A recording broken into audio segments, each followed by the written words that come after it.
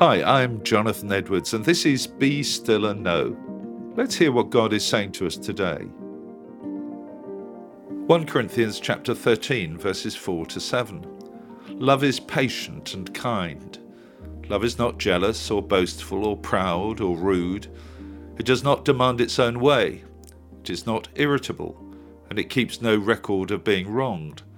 It does not rejoice about injustice, but rejoices whenever the truth wins out. Love never gives up, never loses faith, is always hopeful, and endures through every circumstance. I have no doubt at all that we all aim to be loving people. So I wonder how accurately this list of love's attributes describes you. I suspect that the truth is that we all find this list somewhat painful. Yes, we would love to be like this, but then things happen, life breaks out. We get tired, we feel frustrated, people annoy us, we end up being anything but loving. What we need to realize is that the perfect love that's being described here is a picture of God himself. There's no way in which we're going to be able to love like this without God's help. We need the Holy Spirit to fill us and to give us the strength to be loving in every situation. The Greek word for love that's used in this passage is agape. It's the kind of love that keeps loving whatever happens. This is the love that God has for us. He loves us because he loves us, and he'll keep on loving us whatever we do. It was the love that the father had in the parable of the prodigal son.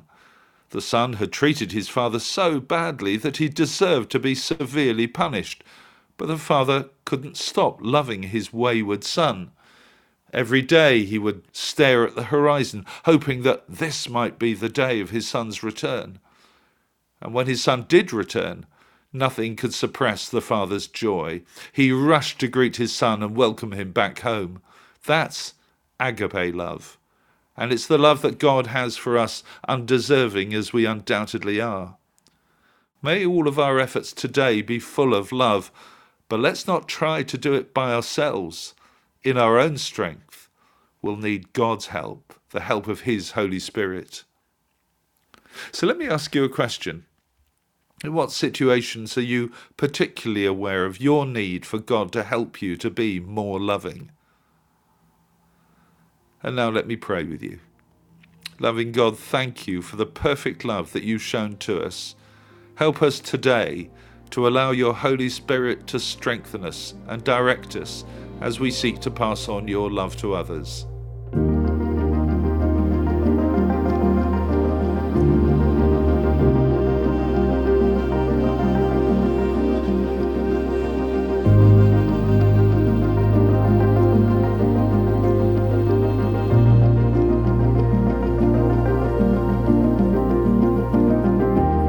Amen.